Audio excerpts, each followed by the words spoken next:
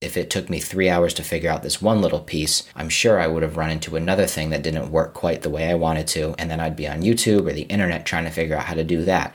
And probably 20 or 30 hours later, I would be finally finishing my website. But how much time of mine would that have actually cost me? Welcome to School of Success, the podcast that will help you reach your goals and become the success story you've always dreamed of. Join us on our journey as we explore the strategies, tools, and tactics needed to build health, wealth, and personal development. Together, we'll uncover the secrets to living life to its fullest with host Brandon Hicks. So let's get started and make your dreams come true.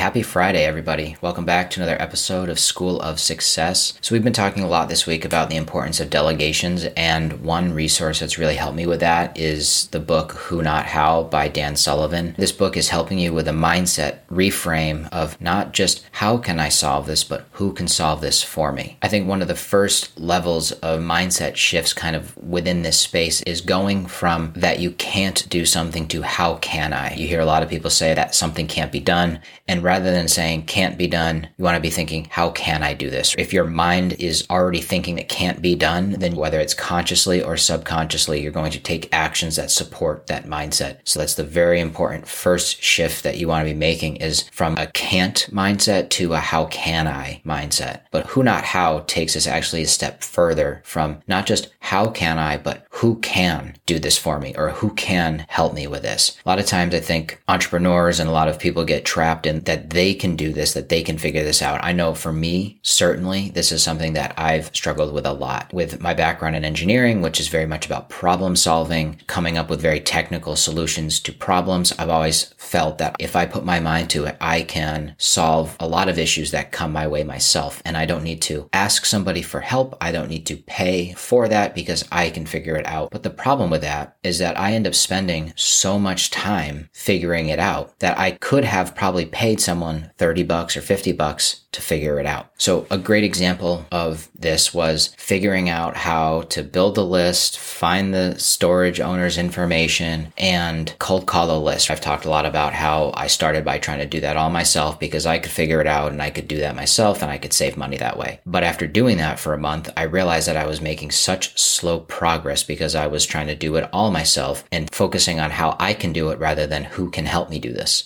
And so that's a perfect example. It took me a real long time to realize that this is worth delegating. And then another important thing to do is to think about how much time. Now, of course, if you're trying to figure something out for the first time, you're probably going to underestimate how much time it's going to take you to actually accomplish that thing. But what I would suggest is to try to think about a time where you decided to do something yourself, thinking I could figure this out. Think about how much time it actually took you and how much money you saved by doing it yourself relative to the amount of time that it took you. And was that a good use of your time? So a practical example would be when I was building my website, I was thinking, I can solve this. I'll go onto Squarespace. It seems like it's a relatively easy user experience, easy to pick up. I can figure this out on my own. And I started to do that. There was a few things that were pretty easy for me to figure out. But then I wanted to add a heading here or add a picture in a certain spot that the website really didn't want me to do. So then all of a sudden I went down this rabbit hole of trying to figure out how to put this picture in this one location. And then I found that I needed to write code and I don't know how to write code. So then I started trying to figure out what code to use.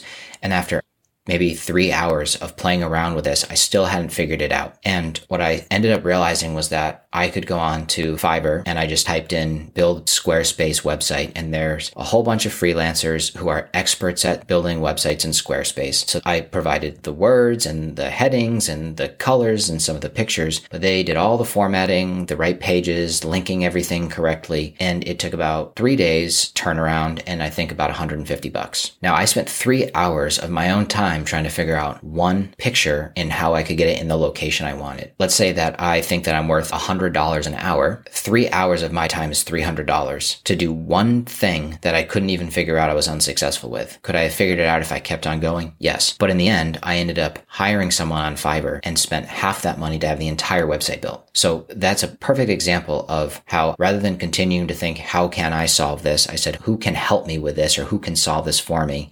And by spending $150, I ended up saving myself a lot of money in terms of time by me outsourcing this. Because if it took me 3 hours to figure out this one little piece, I'm sure I would have run into another thing that didn't work quite the way I wanted to. And then I'd be on YouTube or the internet trying to figure out how to do that. And probably 20 or 30 hours later, I would be finally finishing my website. But how much time of mine would that have actually cost me? It would have been thousands of dollars of my time. The reality is that I'm not an expert in building websites. I don't know necessarily what colors should go together, how it should flow, where things should be. And so for me to figure all of that out and then actually have a website that was what people expect to see, that's a strong website, would have taken me so much time. And the reality is I probably would not have gotten the same quality of website had I just done it myself and not outsourced it. Another example of this is that I'm working on building my email list and a weekly newsletter. I wanted to use a site called ConvertKit for that. And so that means I had to set up a landing page and get that all coordinated where when someone clicks on the landing page, they get an automatic email and then they can download my ebook and then they get put on my newsletter and then I start sending the weekly newsletters. I knew that that wasn't going to be overly complicated for me to figure out. And I started trying to figure it out on my own. At first it was relatively easy, but then again, I went down this rabbit hole. Something wasn't working quite as I thought it should. And then I was Googling and on YouTube trying to figure out how to do it. And then I said, should I be doing this? Is there someone who can do this? And of course, I went back to Fiverr, looked up ConvertKit. Sure enough, there's a few people on there that are experts in ConvertKit. And in 2 days, for I think $60, I had everything set up from my landing page to the newsletter, the whole sequencing and the automations and all of that, which probably would have taken me at least 10 hours to do. And again, if you take your hourly rate, multiply that by the number of hours that you think it might take you, you compare that number with the amount of money it's going to cost for you to outsource the task and compare those two. And if you can save a lot of money by actually outsourcing it and you don't have to deal with the headache of trying to figure out how to do something that you're probably never going to do again, then it makes so much more sense to just delegate it. Now, of course, if it's something that you're going to enjoy or you think that it's actually a skill that you're going to want to build upon in the future because it's actually a really valuable thing for you to know, sales would be a good example of that. Every entrepreneur will tell you, every business owner will tell you that one of the top skills for you to learn is how to sell. So maybe you see the value in learning how to sell and you don't want to continue to outsource that because that's a skill that you want to develop over time. Well, that's a perfect reason why you should not outsource it or delegate it. But if it's something that you're just going to do one time, like a landing page, and I don't want to be a landing page expert, then I should outsource and delegate that. Another way to be thinking about this is maybe not so much delegating or outsourcing, but I have this challenge in front of me. I could focus on how to solve that challenge, or I could be thinking of who has had this challenge before that's in my network that I could reach out to and ask for their help with or their guidance. So again, that's finding the right who in your life to help you get through the hurdle quicker, cheaper, with less mistakes. There's probably going to be somebody in your network who's come across the issue that you've come across with before. And that's, again, the power of surrounding yourself with the right people, the right community. If you're a self-storage investor and you're in a self-storage investing group and you're not sure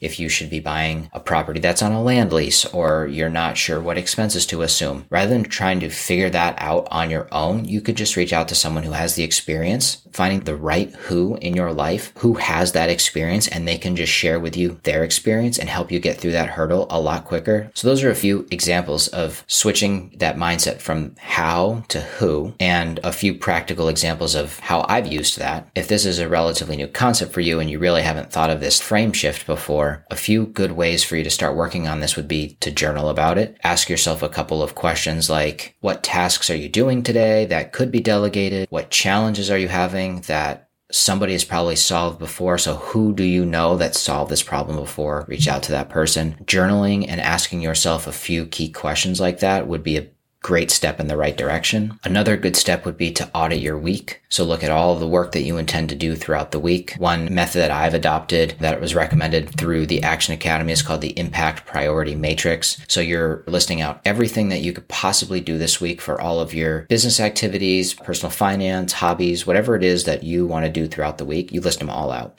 And then you're going to draw a vertical line and a horizontal line. So you have 4 quadrants. In the top left is going to be things that are high urgency and high importance. Then on the top right is going to be high importance, but low urgency. The bottom left corner is going to be low importance, high urgency. And the bottom right is going to be low important, low urgency.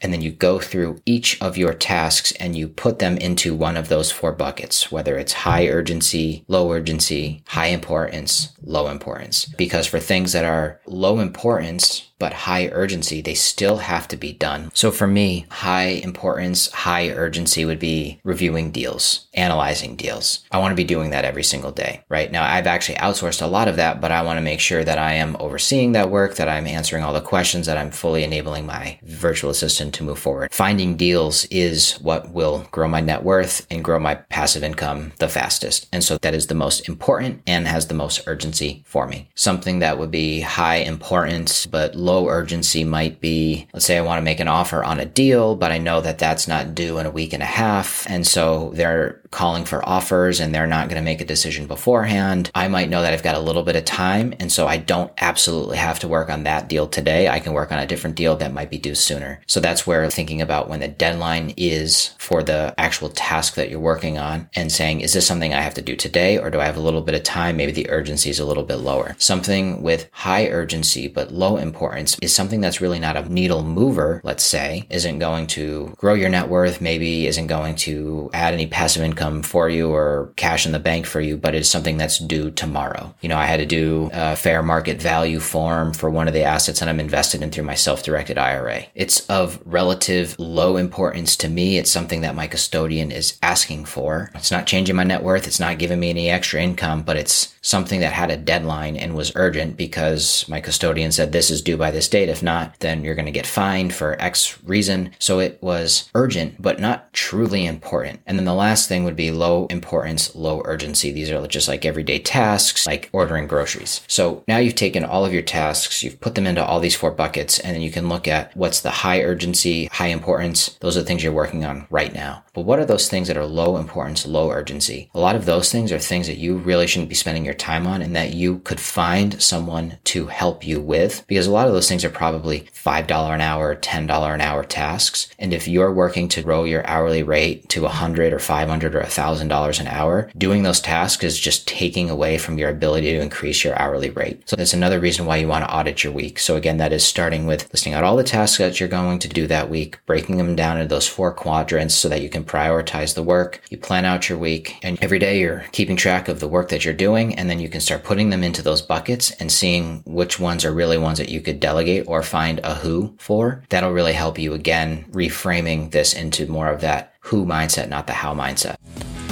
Hey, I appreciate you listening to another episode of School of Success. I'm committed to helping others reach their full potential, so if you found value, please leave a 5-star rating and review. With that, we can reach more people and help make their dreams come true.